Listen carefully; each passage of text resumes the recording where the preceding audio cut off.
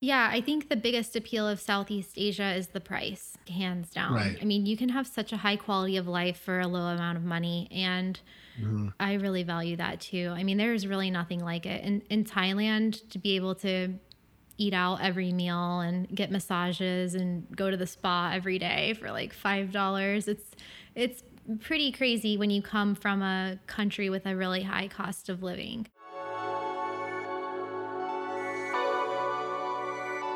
Welcome to Badass Digital Nomads, where we're pushing the boundaries of remote work and travel, all while staying grounded with a little bit of old school philosophy, self development, and business advice from our guests.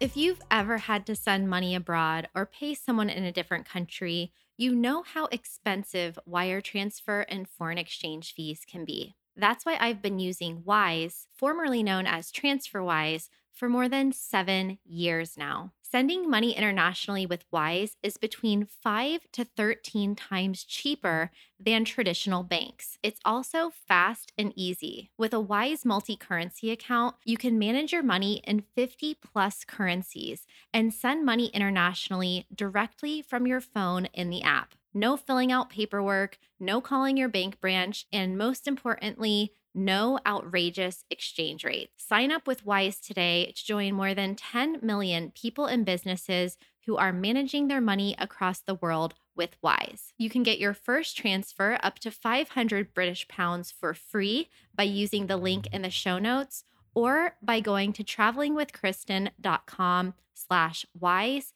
to learn more. That's travelingwithkristen.com/WISE.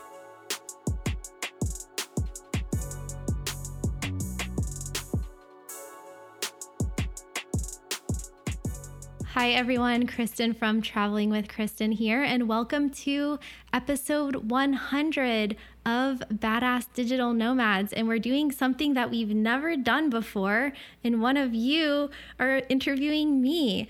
I have today on the show Jeremiah Bradshaw, who's been listening to the podcast for a while, and he reached out to me on Facebook and asked if he could interview me just based on questions that he has as a listener about how to become a digital nomad and also more about my lifestyle and my background and my personal life. And so I thought that would be really cool to do for our anniversary episode. And this is the first time I'm speaking to Jeremiah. We've only exchanged messages so far, so we don't know what's going to happen. It's pretty fun. And we'll do possibly a two-part episode on this. One about travel and then one specifically about the digital nomad lifestyle. So welcome, Jeremiah, to Badass Digital Nomads. Tell everyone a little bit about yourself and your background and then how you came across my content. All right, sure. Thank you. This is fun. I'm glad that we're going to take a stab at this. Hopefully, it'll be a good time. Yeah. So, my name is Jeremiah Bradshaw, as you mentioned. I've done a little bit of traveling in my life. Most of my life, I've spent working a sort of 9 to 5 type gig, or in my case, I'm a bit of a night owl, so often a noon to 10 p.m. or later in the restaurant industry. So a lot of my career I've spent as a server in restaurants, and I haven't done as much traveling as I would like to do. It seems to me that our values as a culture have morphed into to a set of values where a lot of people value getting out, expanding their horizons, having experiences over collecting things and so on. And Mm. so I'm drawn and attracted to this sort of a lifestyle whereby you can provide for yourself, but also be exploring and seeing the world. That's what led me to go online, and I found you on YouTube is where I found you at first, and just started watching some of your videos and discovered that you have such pretty vast experience doing this. I mean, you've been doing this before it was a big trend. Is that fair to say? Yeah. Yeah. So you've sort of paved the way and carved a path of your own. And now it's becoming something where it's becoming more mainstream. So I thought it's invaluable to be able to have somebody who has that kind of experience speaking about this, seeing as how there's so many people speaking about it that don't have that much experience. And that's why I reached out, and glad to be here. Yeah. Would you mind elaborating a little bit more on some of your concerns and struggles with figuring out about how to pursue this lifestyle and some of the dead ends that you came across that prompted you to reach out to me and ask these sorts of questions? Because part of the reason that I agreed is because what you wrote in the message has been echoed by so many other people, so many other emails and messages that I've gotten, that they've been looking all over and weren't sure who to trust, and, you know, just lots of dead ends in their information. So what were some of those reasons that were in the back of your mind? Yeah, absolutely. And just to be really blunt about it, it seems like there are a lot of potential scams out there. It seems like there are a lot of people who position themselves as experts, and they're really looking to steer you into their sales funnel of whatever it is that they're promoting so that they can make money or whatever. So I did come across a lot of that sort of thing. I guess if I likened it to a path, then you see something on the path that looks like it might have some promise. So you deviate that direction. Then you find yourself coming to the end of that and realizing, oh, I just spent a whole bunch of time finding out about what sounds like it could be a really great thing. And I'm really suspicious here because I see that there could be some ulterior motives here. So there's that. The work aspect, being able to dependably believe that you're able to make enough money to provide for yourself outside of the United States. For somebody who has grown up here and lived most of their life here, that is a psychological chasm that's hard to get beyond. Without any sort of underpinning or anchor to financial security, taking the leap is difficult. So that's another aspect of it. And then I would say a third aspect is that there just aren't a lot of voices out there in a position of leadership for those that are like you, are out there because they want to add value to other people, their experiences, and just show them the ropes. There just aren't a lot of them out there with a lot of experience. So, you know, we live in a culture where self-promotion is very common. And so you've got a lot of people promoting themselves as experts that I just don't know if they have the background to really claim that with some authority. And you're somebody who, I have to say, just to pay you a compliment here, not that I'm, I don't mean to sound like I'm just here to promote you necessarily, but you're somebody who doesn't spend a lot of time out there in front promoting yourself as an expert, which is why, as you may recall, when I reached out to you, I thought it might be interesting for somebody to interview you as well. Yeah, thank you for sharing that, because I think a lot of people can relate to that. And you hit on exactly the reason why I started creating content about this to begin with, was because for so many years, I was so uncertain and insecure of my own life choices. And I finally got to the point where I was like, yeah, this is the right thing for me to do. This is an amazing lifestyle. I'm not going to apologize for it. I'm going to embrace it, and I'm going to tell other people how they can do it too.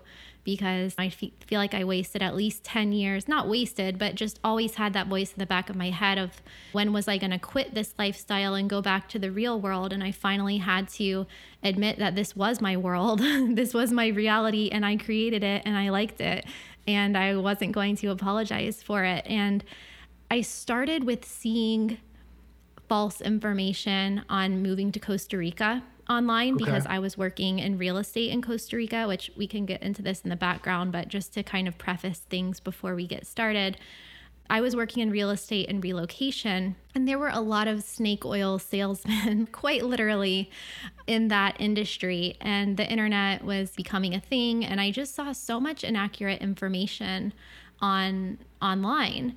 But for some reason, I didn't think that I could be that voice. I didn't see myself as an internet person like that. And so I just lived in my bubble, helping my clients under the radar, doing my thing. And then eventually I started seeing the same thing about the digital nomad lifestyle, where it would be like people who went on a remote year trip for 1 month or for 3 months, and then all of a sudden they're writing a book on how to become a digital nomad. And I was like, oh dear God, it is actually unethical if I remain silent. I must share everything I know. And in a way, it kind of became to my detriment business wise, because I just started making a lot less money from my from my regular business because I spent all my time on creating content without a sales funnel, because that wasn't like the reason that I got into it. Right. It was more just like, I'm going to share what I know. I like writing. I want to make travel videos and do this stuff. And then eventually I'll figure out the monetization later. And so in a way, it was like, personally, my income dropped, but my fulfillment in life and my happiness went up. And I guess that comes through now because I've been doing this for a few years while still doing my other business. But the business is not at the entry point of my content. It's like an afterthought. But I do think that what I have is valuable, obviously. Like what I have to say and what I have to teach is very valuable. But I have gone about it in the way of creating solutions for people. Once I got to know who it is that was consuming the content and who wanted to learn from me, and what did you guys want to learn from me. And there's only so much I can teach through free content without someone becoming my one-on-one client. But then there was also this other middle ground where people don't have to pay thousands of dollars to work with me one-on-one, but they also don't have to search hundreds of free videos and podcasts to get what they need. Like there's a middle ground of digital products and courses with a lower, more accessible entry point where I can help more people than I can one-on-one. And they're getting a lot of value for that and saving a lot of time. And so eventually I'll have more things that, again, it's not about the business. It's about me doing a disservice to you and to people who are listening if I don't create solutions that people can buy to solve their problems that I have the information to solve. Does that make sense? Absolutely. I have so much to say in response to everything that you just said, but it's funny because I think that I wasn't sure coming into this whether the perception that I have of you was going to be corrected or adjusted toward a more clear picture because I don't know you personally, or if some of what I had picked up on was going to just sort of be magnified. But based on everything you just said, it's funny because I think that comes off in your persona online. In other words, you've got imposter syndrome, or at least you did have for 10 years? Yeah. You've got all these answers, but you don't think that you're somebody who should step in the light and be like, hey, look at me. I've got answers for everybody, because it's just not necessarily a part of your personality. You're the kind of person who wants to provide answers to people in order to help them, not necessarily to ask for attention or things or anything like that, which is exactly what I thought was going to be what I learned from this experience. And it, like I said, it comes off in your videos. And again, I think this is why, if the people that are interested in a digital nomad of lifestyle were all this big abyss of people, I would be out in front saying, hey, let's listen to this person over here, because this person has such vast experience. And so that's, again, why I wanted to do this today. Shall we dive into some of the questions that I have, or? Yeah. Oh, another thing I'll add that you just made me think of. So a lot of people know that I didn't meet any digital nomads until 2018 when I went on the Nomad Cruise. And this is a weird thing that happens when you live abroad or you become a digital nomad, is that the people that you meet only know the you in that particular moment. Right. So nobody who I met out of probably 1,000 people in a year, no one knew my background. Like I gave speeches on the Nomad Cruise. Like I did workshops. I spoke at Nomad Summit because I met Johnny FD, and like he's been doing this a while, and he recognized, okay, you know what you're talking about. Come speak at my summit. But for the most part, people just, there's like thousands of digital nomads around, like no one really knew. And now, like 3 years later, I'm getting messages from people that I met on the Nomad Cruise that are like shocked. They didn't know my personality really. Like they didn't know how much I nerd out on these topics. They didn't realize how extensive my experience was in these topics. And I was living in Costa Rica in 2005. I started living there in 2002. So like whoever's listening, I don't know how old you guys are, but some of the people who I met in 2002, like they were probably in, I don't know, elementary school or something. I mean, I have thousands of video ideas and blog posts that it will take the rest of my life to unload the information in my brain. Right. And I'm finding more fulfillment in doing that it's like so cathartic because I've been accumulating all of this information and experiences and stories for like my whole life. Right. And I didn't tell anybody or share it with anyone except my friends, the people in my immediate physical vicinity, Right. my family members, even my family. They don't know, like they watch my videos. They're like, oh, wow, that's so cool about Japan. And I didn't know that. They didn't know about my experience living there because they were thousands of miles away. Right. So yeah, so this is all like starting to come out, and I'm just getting messages from people who are like surprised that I know what I'm talking about. Well, hopefully you can hang on for the ride and Yeah. it doesn't overwhelm you when you get a rush of new digital nomads looking for answers. But Yeah. if anybody should, I'm working on I it. hope it's you because they need to be in good hands. So Thank you. yeah. So let me jump into some of these background questions that I have listed out here. Do you remember how old you were when you took your first trip that was like a journey far away from home? So my parents loved traveling, but it was all within the US. So I think my first memories of going anywhere are in the car on the way to Disney World. We lived in Florida, so we were only 2 hours from Orlando. And so those were kind of my first memories. Actually, this is probably won't surprise you, but my favorite ride was A Small World at Disney World. Right. I was so intrigued by that. And then my next earliest memory of travel, quote unquote, I didn't even know this until right now that I'm saying it, was at Epcot Center in the Morocco country. Have you ever been to Epcot? I have not actually, but I know the Epcot Center is basically a cultural hub, right? It points you toward all these different places around the world. Yeah.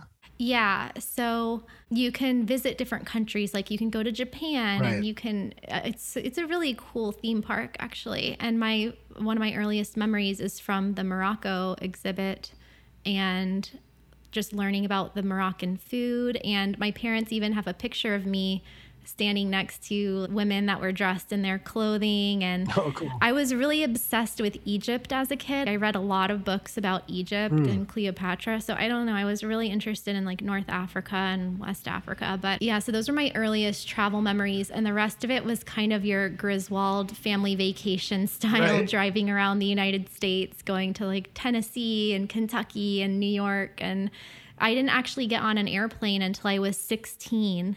And I still have my travel journal from that time. You know, a big hint of what people should be doing in their lives is based on childhood. And Right. it seems so obvious when I look back. I'm like, of course, I literally wrote a book about our first trip to California.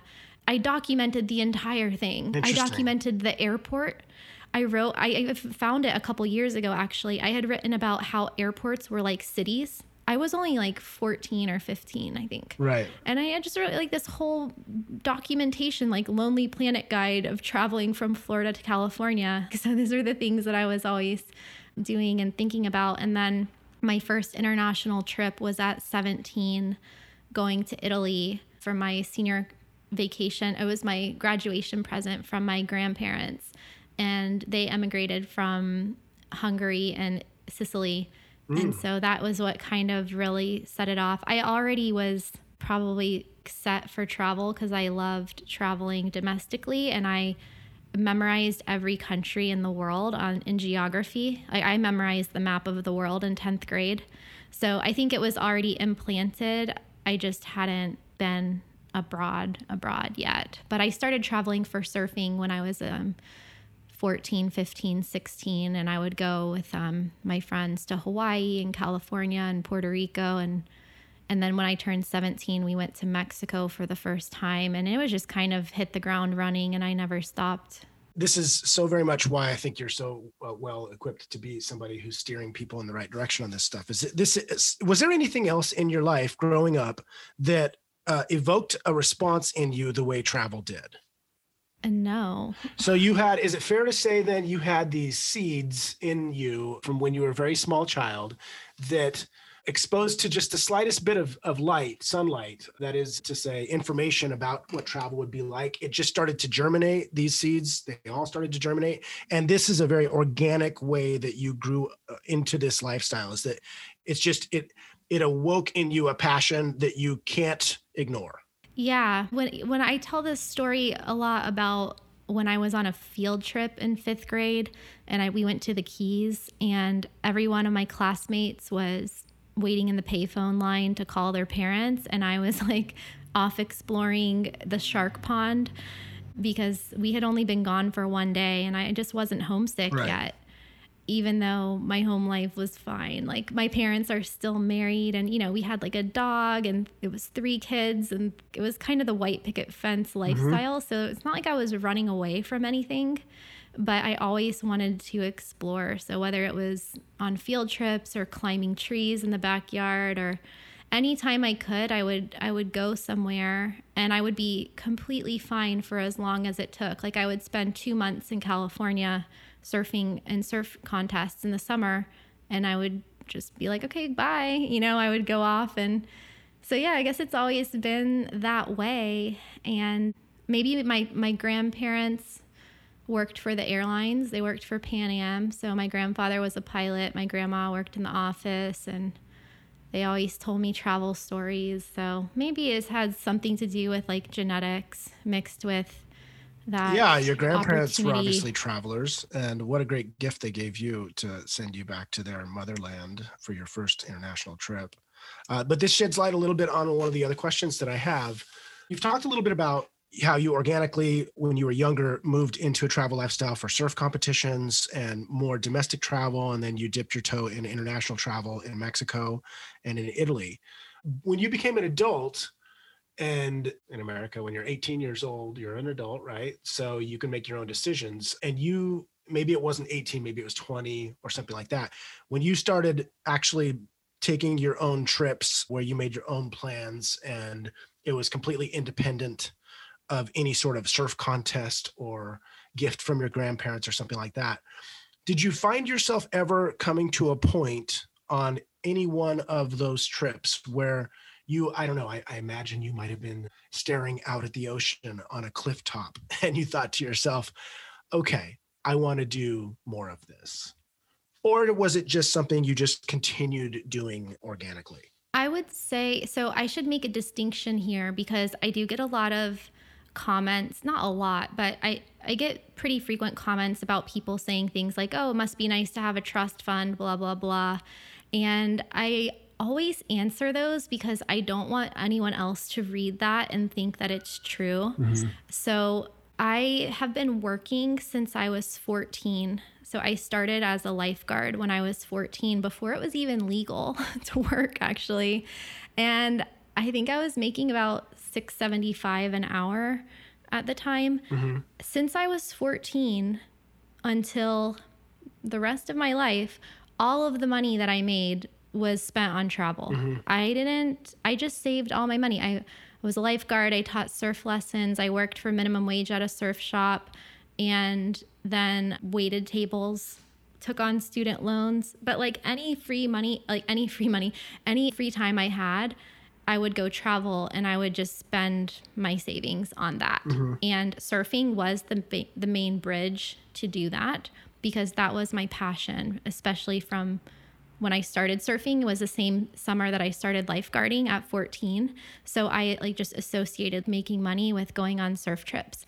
And as soon as I graduated at 17. And as soon as I was old enough to just travel by myself, my parents let me go at 16, 17 on surf trips. And I would go with my friends up the East Coast surfing. And that was I just felt so independent and free when I was traveling. And so once I went into college, I was always a straight A student. And then I felt like, okay, I'm doing all of the right things, got good grades in school, went to college.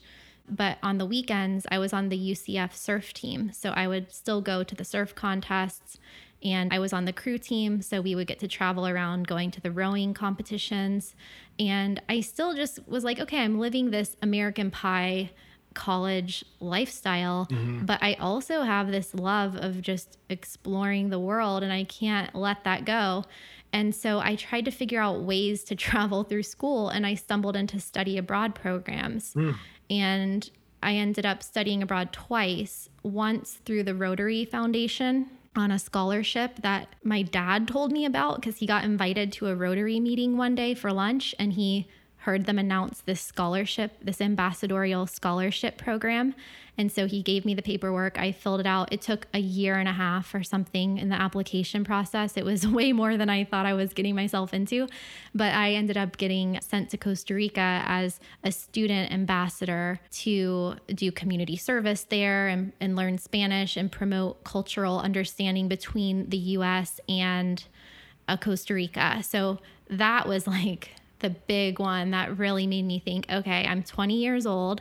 I'm living in Costa Rica. I'm drinking coffee in the mountains, learning Spanish with this beautiful view of the Central Valley. I'm taking the bus on the weekends with my friends to go drink banana smoothies and go surfing. And we're hanging out with monkeys and watching the sunrise. And I was like, this is amazing. And I couldn't imagine going back to the dorms at UCF and being like, oh, cool, now I'm back in Orlando. So I kept going and I went from there. I actually lobbied my business department. So I changed my major a bunch of times to be anything that could be travel related. So I did hospitality management. I was like trying out all these things. And then I realized if I majored in hospitality, I could end up managing a hotel in Kansas or something. And I was like, well, I don't want to do that. Right. So then I switched to international business and I lobbied the business department for a study abroad program with Griffith University in Australia because they had a campus in Surfers Paradise. So they didn't have a study abroad program there, but I got them to allow me. I like worked out how I would get credit for those classes. Yeah. And I moved to Australia for a semester and studied international business in Griffith University on the Southport campus in Surfers Paradise. And then it was like, for real, I'm never coming back. So I actually turned 21 in Australia. And when I got back I think it was like the day that I turned 21, I flew home. And I remember having a glass of wine with my parents at dinner. And they were like, don't you want to go out with your friends and, go get drunk? And I was like, no, because I've been drinking. Right. I've been drinking in foreign countries. Australia parties a lot. And so I kind of felt like I grew up so much in that 1 year that I spent between Costa Rica and Australia. And then I was back in Orlando for my senior year, the sorority stuff, and everything just seemed so trite in a way. Like, I was like, I'm working so hard. I'm taking 17 hours of classes and like all these events and all this stuff. And all I wanted to do was go back to Costa Rica. So as soon as I graduated, that is what I did. And then my parents convinced me to go to grad school because I didn't know what I was going to do for work. So then I did a 1 year, like a 9-month MBA program.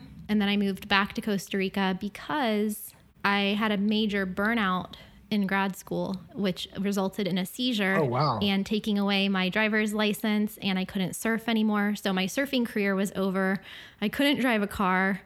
I was in his classes again at UCF in the business department. And then when that ended, it was either take a job in a corporate cubicle across the street from my university next to the Boeing offices, or go to Costa Rica and work in real estate. And I was just like, peace out, everyone. I'm gone. And of course you took the job in the cubicle because that's super exciting, right?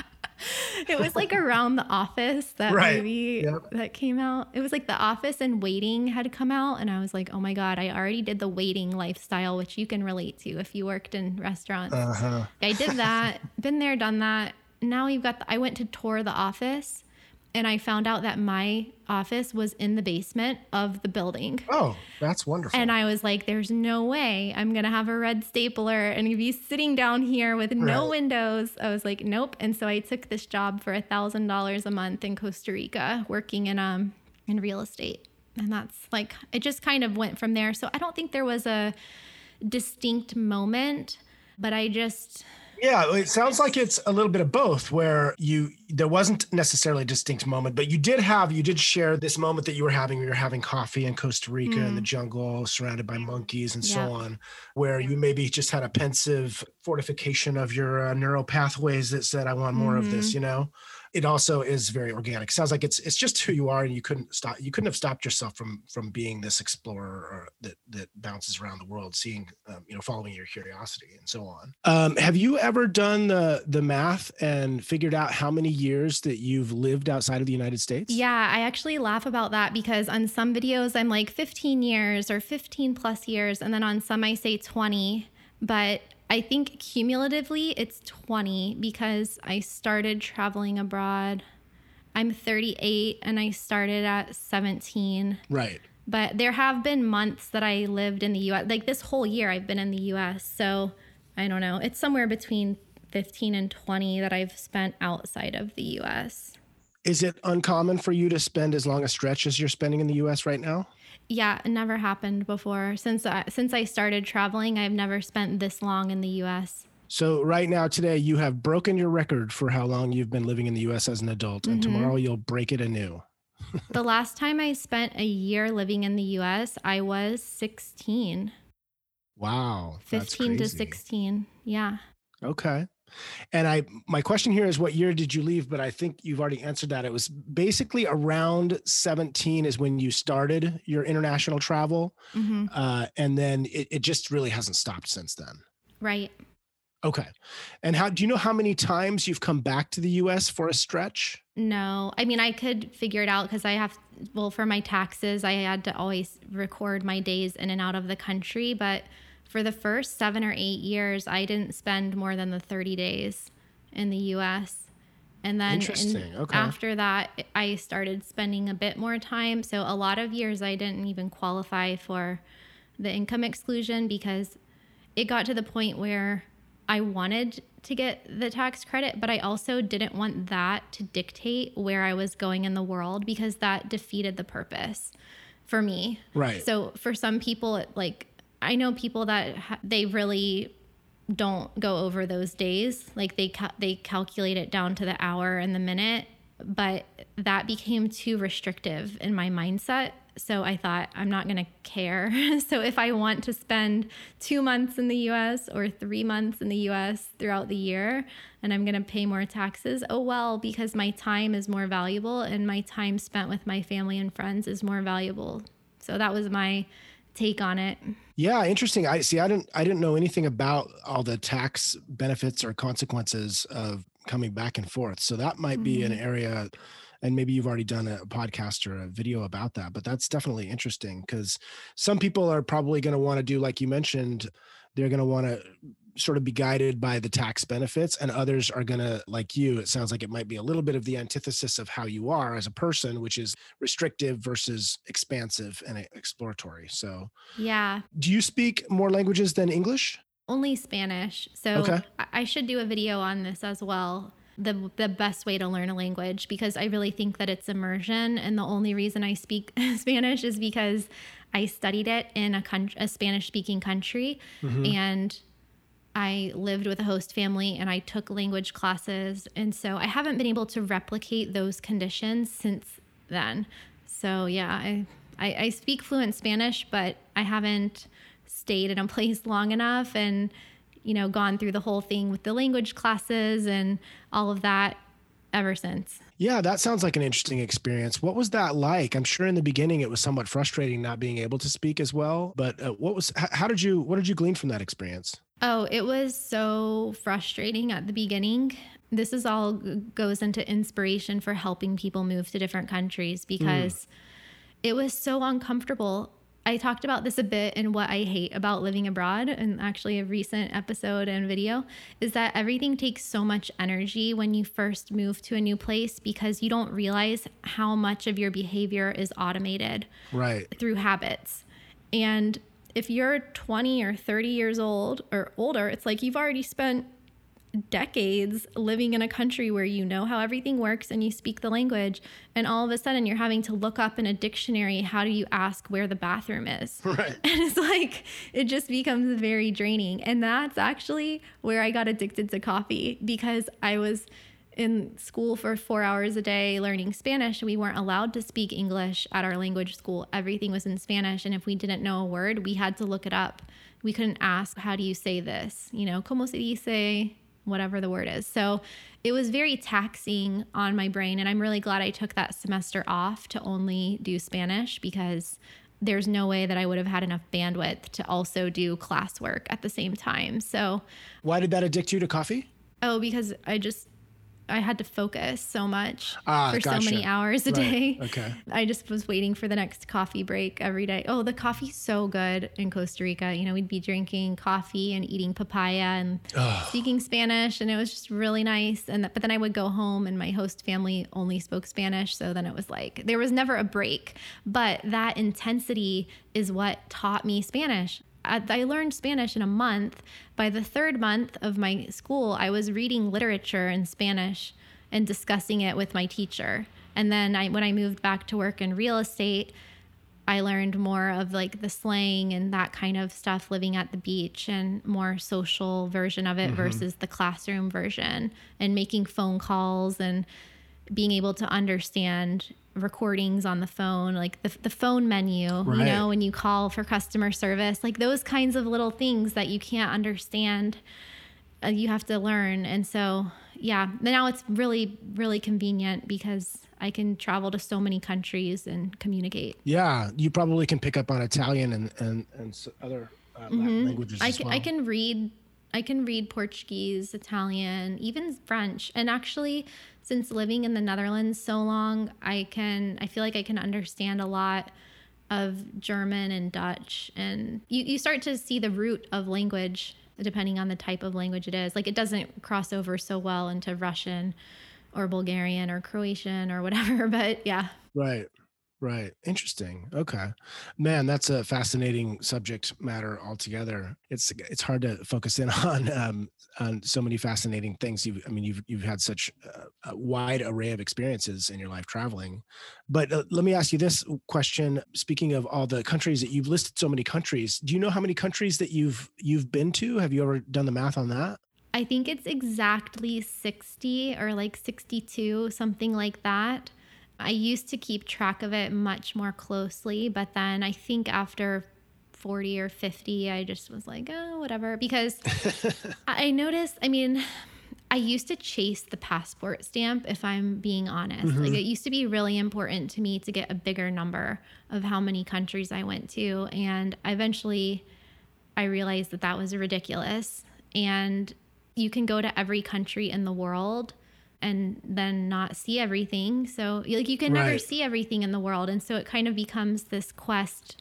It's like a never ending quest. It's like having more money or something. Like, you just have to be happy with where you are, or comfortable, and be like, okay, I can get more, or I can go more places, but also let's appreciate the places I've been and appreciate what I have now. So that's always been a balance for me. And I've seen some YouTubers that are trying to go to every country in the world in a certain amount of time, or I'm sure that's an amazing experience, but it's also like a lot of pressure and it's very stressful. And so, yeah. And then after that, then it's like, then what?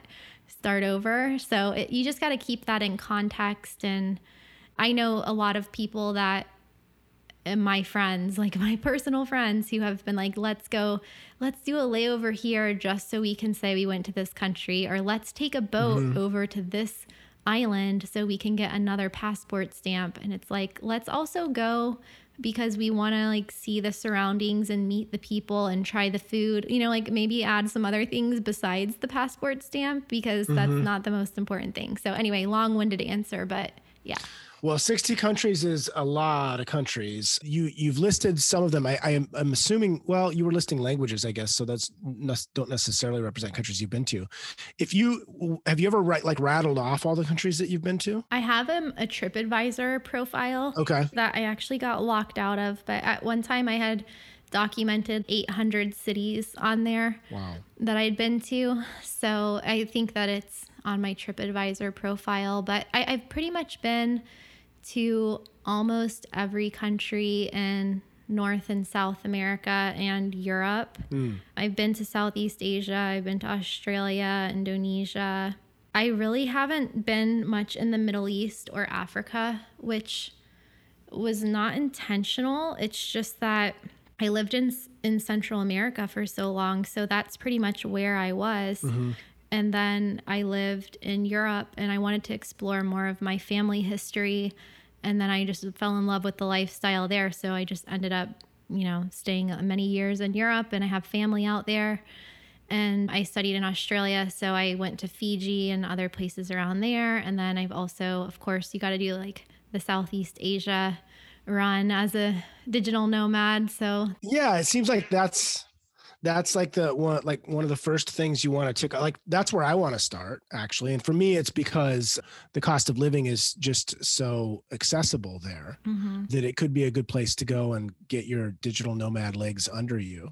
Maybe that's what the appeal is to everyone. What do you think about that? Yeah, I think the biggest appeal of Southeast Asia is the price, hands down. Right. I mean, you can have such a high quality of life for a low amount of money, and I really value that too. I mean, there's really nothing like it. In Thailand, to be able to eat out every meal and get massages and go to the spa every day for like $5, it's pretty crazy when you come from a country with a really high cost of living. Right. Do you think there's a trap there? Well, yes. So I don't know if Johnny FD was talking about this. I think so. I think he had, I think it was the Charles No episode of his podcast, where I've already referenced this podcast in other episodes of mine, actually, because it really struck me, because those two have a lot of experience in this lifestyle and it really stands out. So Charles was saying how his income went down when he went to lower cost of living countries, because subconsciously, you don't need that much money. Right. And I noticed the same thing. Well, it didn't always happen. Like when I lived in Mexico, which is really affordable, there was one time I was living in Rosarito, which is one of the cheapest parts, cheapest beach towns in Mexico. And I had some of the best months ever on my online business. But then there were times when I was in Bulgaria or other places that I feel like I kind of slacked off more, or I just didn't care as much about money because I knew that my rent was so cheap. And so I spent more time just doing other things like hiking and whatever. But then when you go places like Norway or Japan or Australia and you look, the Airbnb prices, or Hong Kong, I'm like, shoot, I better work more this month, or, so it can. I've definitely noticed people that they go to Southeast Asia and they never leave because, they like it there, but they also get dependent on the cost of living and they start to lock themselves into that. Like they create their own limits to what they can do and where they can live. And so they just stay there. Right. Well, I want to dig into this a little bit because it's very interesting hearing your perspective on it. I've noticed that I have those similar thought patterns. One of the reasons why, again, I want to sort of take the leap into Southeast Asia as an on-ramp into this lifestyle is for this very reason. And I've already caught myself saying, well, if I can do this particular thing to make this amount of money, that will give me all this excess time to explore Southeast Asia. So I've caught myself falling in love with the idea of making less money in order to optimize my experience there. And there's something to that. It's not necessarily a bad thing, but like you said, I have noticed this as well, that there are a lot of people who go there and they just end up stuck there. And maybe that's a wrong way of saying it, not stuck, but they end up falling prey to that. It becomes a comfort zone. It becomes a comfort zone. That's a really good way of saying it. So what advice would you have to somebody who does want to start there, but also has ambitions to traipse around all of Europe as well? Are there certain goals, maybe financial goals, that you think are good to keep in mind? Are there any practices that you have or habits that you've made that have helped you not get comfortable so you can continue to follow your curiosity? Well, the first thing to realize is that these are not mutually exclusive. To become a digital nomad or to live abroad or to live in Southeast Asia, you don't have to take a pay cut. That's just something that for some reason people think they have to do. And it's a societal construct. It's a uncertainty. It's actually I don't want to say a self-esteem issue, but it's an insecurity that we have, I believe, because we are a product of a traditional education system that teaches us that our value is based on our salary. So whatever a company is willing to pay us to do a thing, that's how much we are worth, or that's how much our time is worth. But we need to detach from that way of thinking, because I actually talked about this in a coaching call last week in my Digital Nomad Academy, that there's something called profit per employee or revenue per employee. And some companies make $2 million, $5 million per employee. So that employee is actually worth $5 million a year, but they might only be making $50,000 a year. And so this idea that if we quit our jobs to move to another country, we then have to prepare to live on less money is a trap. So it doesn't have to be, it becomes a self-fulfilling prophecy, but it doesn't have to be that way. What I try to tell people is that to start thinking of their value and their income in a different way, because limits are only in your head. I agree. And I like that you worried that it doesn't have to be, because there are people who have the ability to maybe even give themselves a pay raise by launching into a digital nomadic lifestyle. I'm one of those people who I'm not one of those people because so much of my experience is in restaurants and so on. So it's hard for me to step into Thailand and say, hey, let me go wait tables at a restaurant there, Right. So I'm trying to look for ways to make money online. I think a lot of people, I'm sure that there are a lot of people who are have to solve the what do I do for money question too in order to do it. And that's where I started to catch myself falling into the trap of, well, I don't have to make as much money, where I have to be conscious of that now. And thank you for your input about that, because I didn't realize that could be a habit that could not serve me very well in the future. It's because we're taught to make our goals realistic. Right. So what is, if it's rooted in reality, it's always going to be held back from your actual potential, because the status quo is not very aspirational. And that's not your fault. It's not anyone's fault. It's just that's the society that we live in. But that's the only way that it could be until now, because when you look back at human history, people didn't have a lot of options when it came to what they were going to do for work and how they were going to generate money because of limits on technology.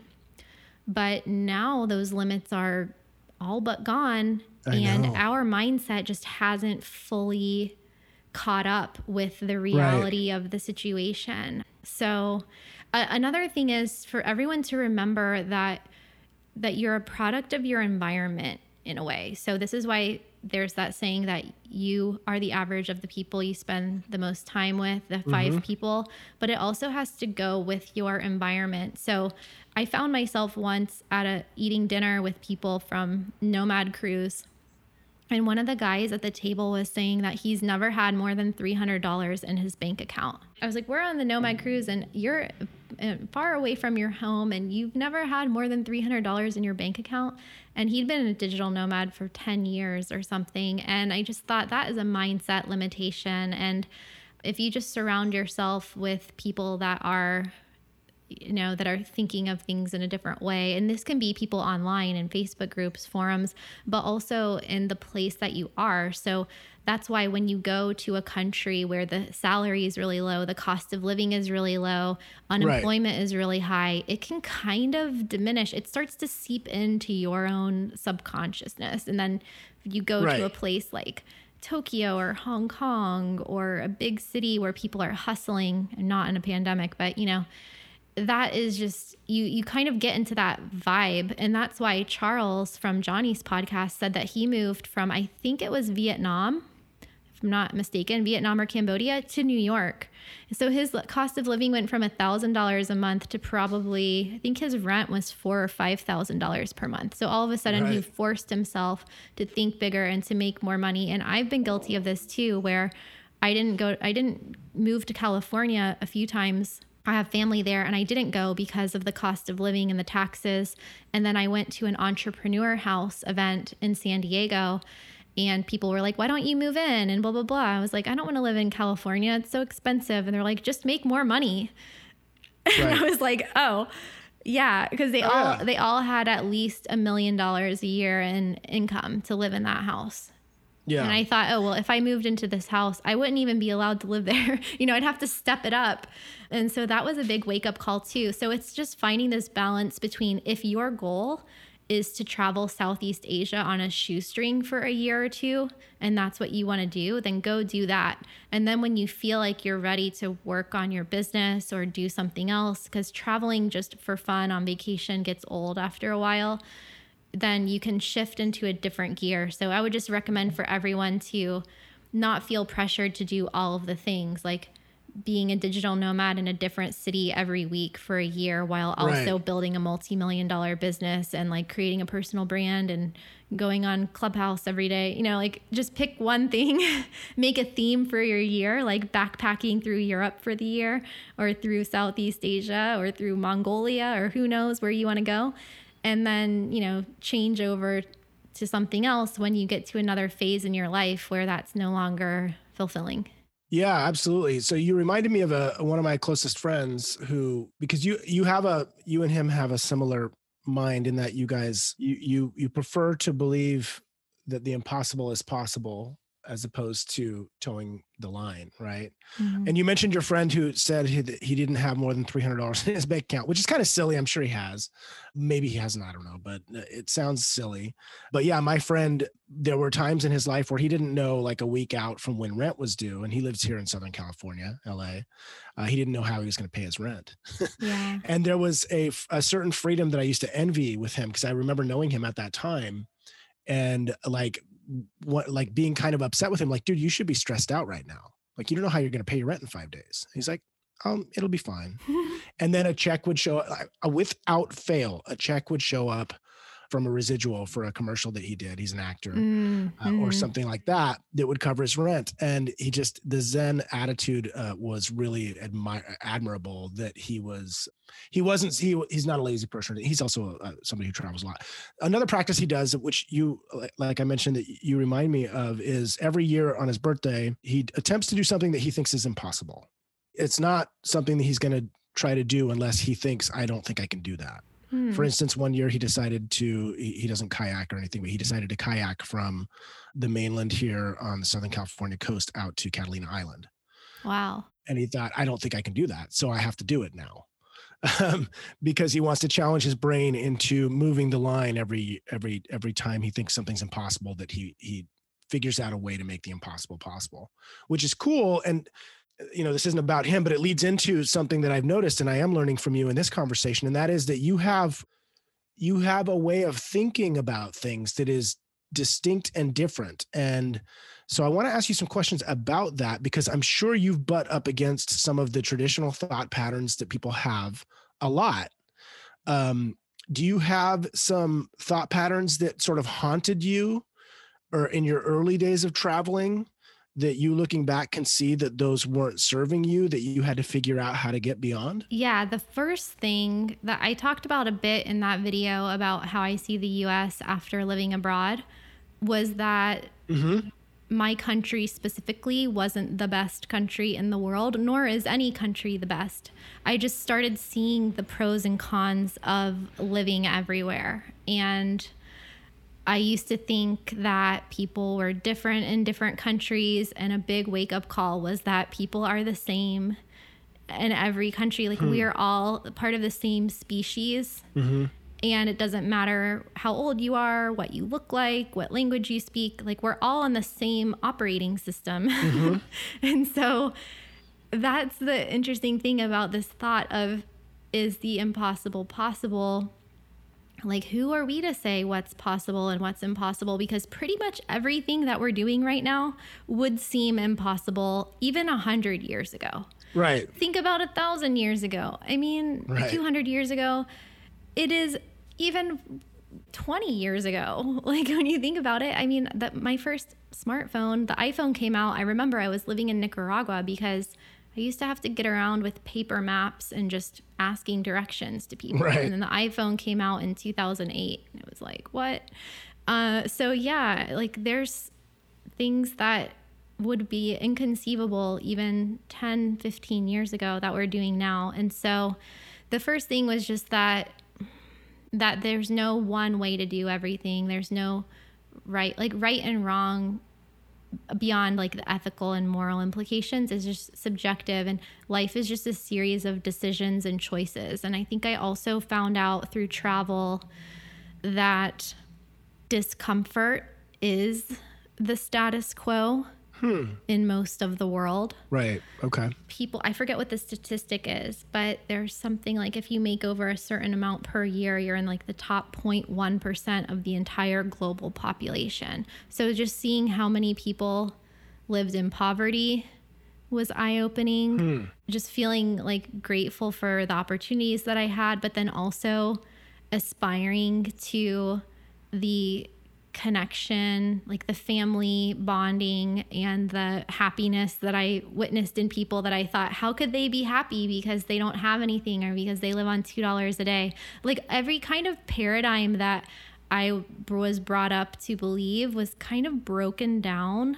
But I really think that as babies, we come out and we're so formative, but we're put into the school system at such an early age that when we get out, it's just we're starting the journey of figuring out who we are and why we're here. It's just that process was delayed by 20 years. Right. And so there's all these disconnects, and that becomes very stressful, depressing, and confusing because we weren't really taught to expect that. Like I actually heard the first 15 minutes or so of a podcast with Stephen Pressfield and Tim Ferriss yesterday on the Tim Ferriss show. And he was talking about that, how his first book didn't come out until he was 54, and his like real life, quote unquote, didn't start until his 40s or 50s.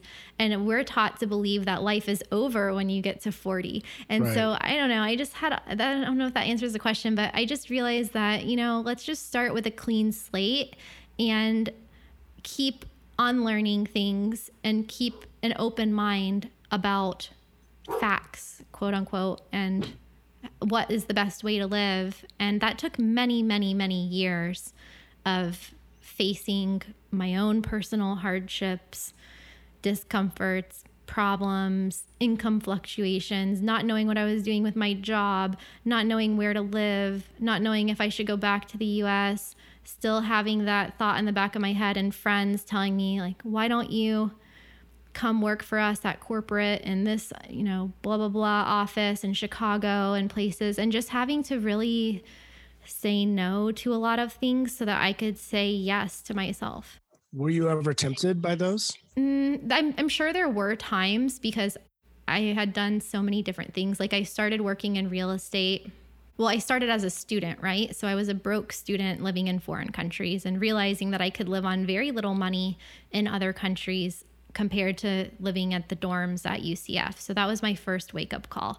It was like traveling is just a series of wake-up calls and realizations and lessons. And it just makes life a lot more interesting, I guess, and more dynamic. But I worked in real estate. I worked in Costa Rica teaching surf lessons. I waited tables there as well.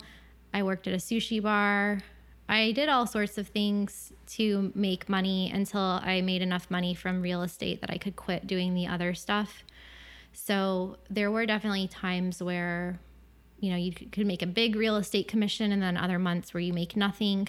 So I always had my family members and friends asking like, why don't you come back and get a real job and blah, blah, blah. But I just never did it. But I always thought if it got really bad, like if I actually did run out of money, then I could just go home. Did that provide some, I guess, a sense of security to you that you had a bit of a safety net that you could fall back on? Well, I guess I think if I was in really dire straits, I'm sure I could have asked my parents to borrow money or something. But remember, I started working when I was 14 and I had student loans and everything. So I really never wanted to rely on them ever since I was a kid. Right. And that to me felt like the biggest motivation to keep going, because that to me was like a big failure. If at whatever part of my career with an MBA and work experience that I could be like, you know what, I can't do it. I just need help. But it was always an option, I think, but that scared me to even do that. So I always found a way, like your friend. So I don't have I actually have stayed with my parents on occasion to save money in between trips.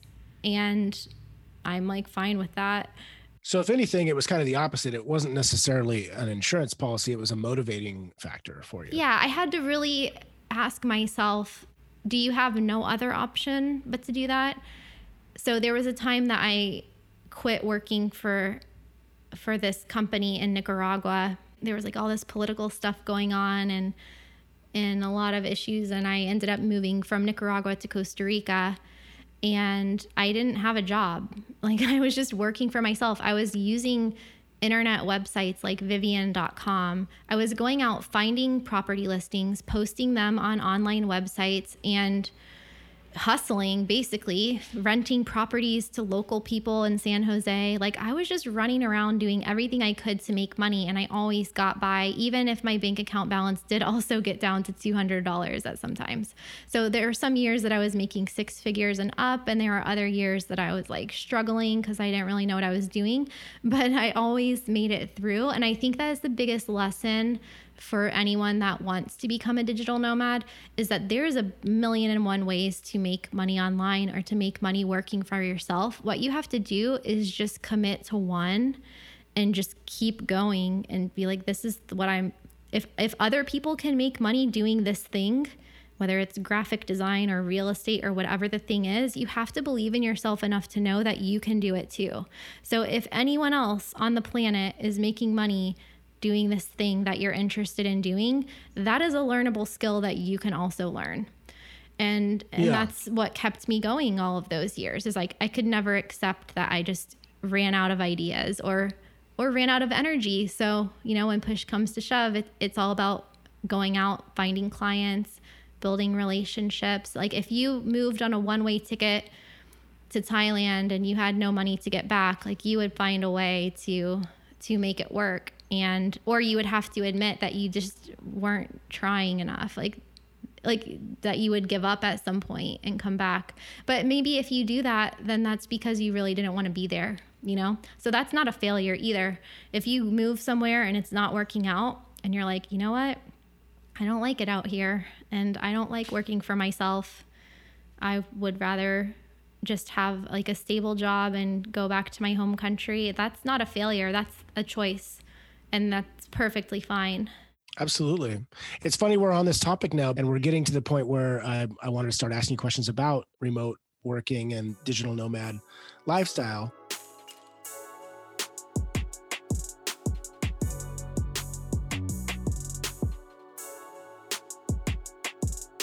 Hey everyone, I think that is a good place to pause for today. This interview is a little bit long, so we decided to split it into 2 parts. I hope you enjoyed this first part about my background and history with travel.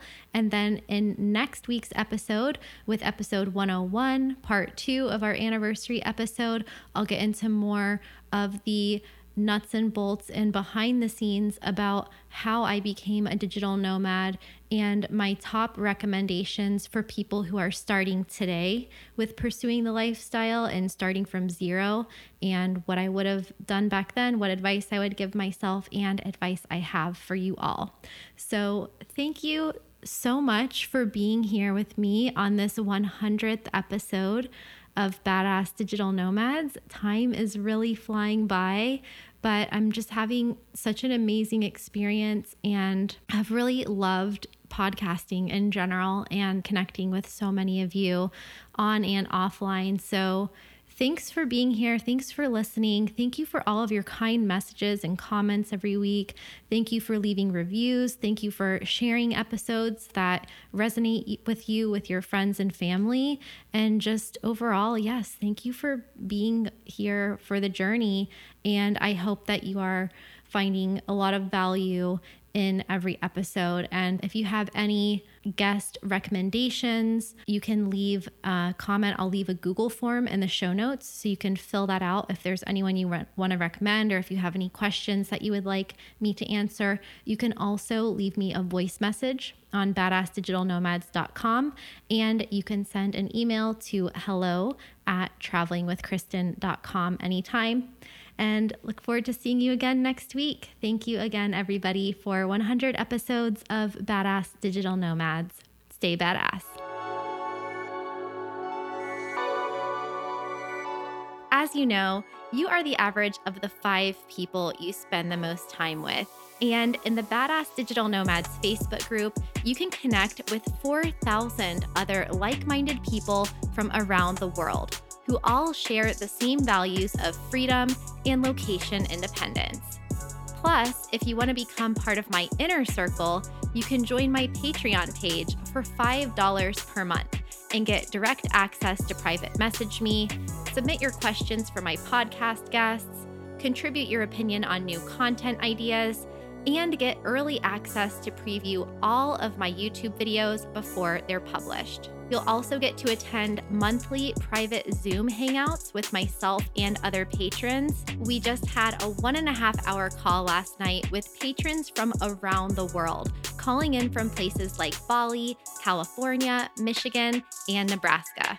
It was so much fun, and you can join us for the next call by becoming a patron today at patreon.com/travelingwithkristen.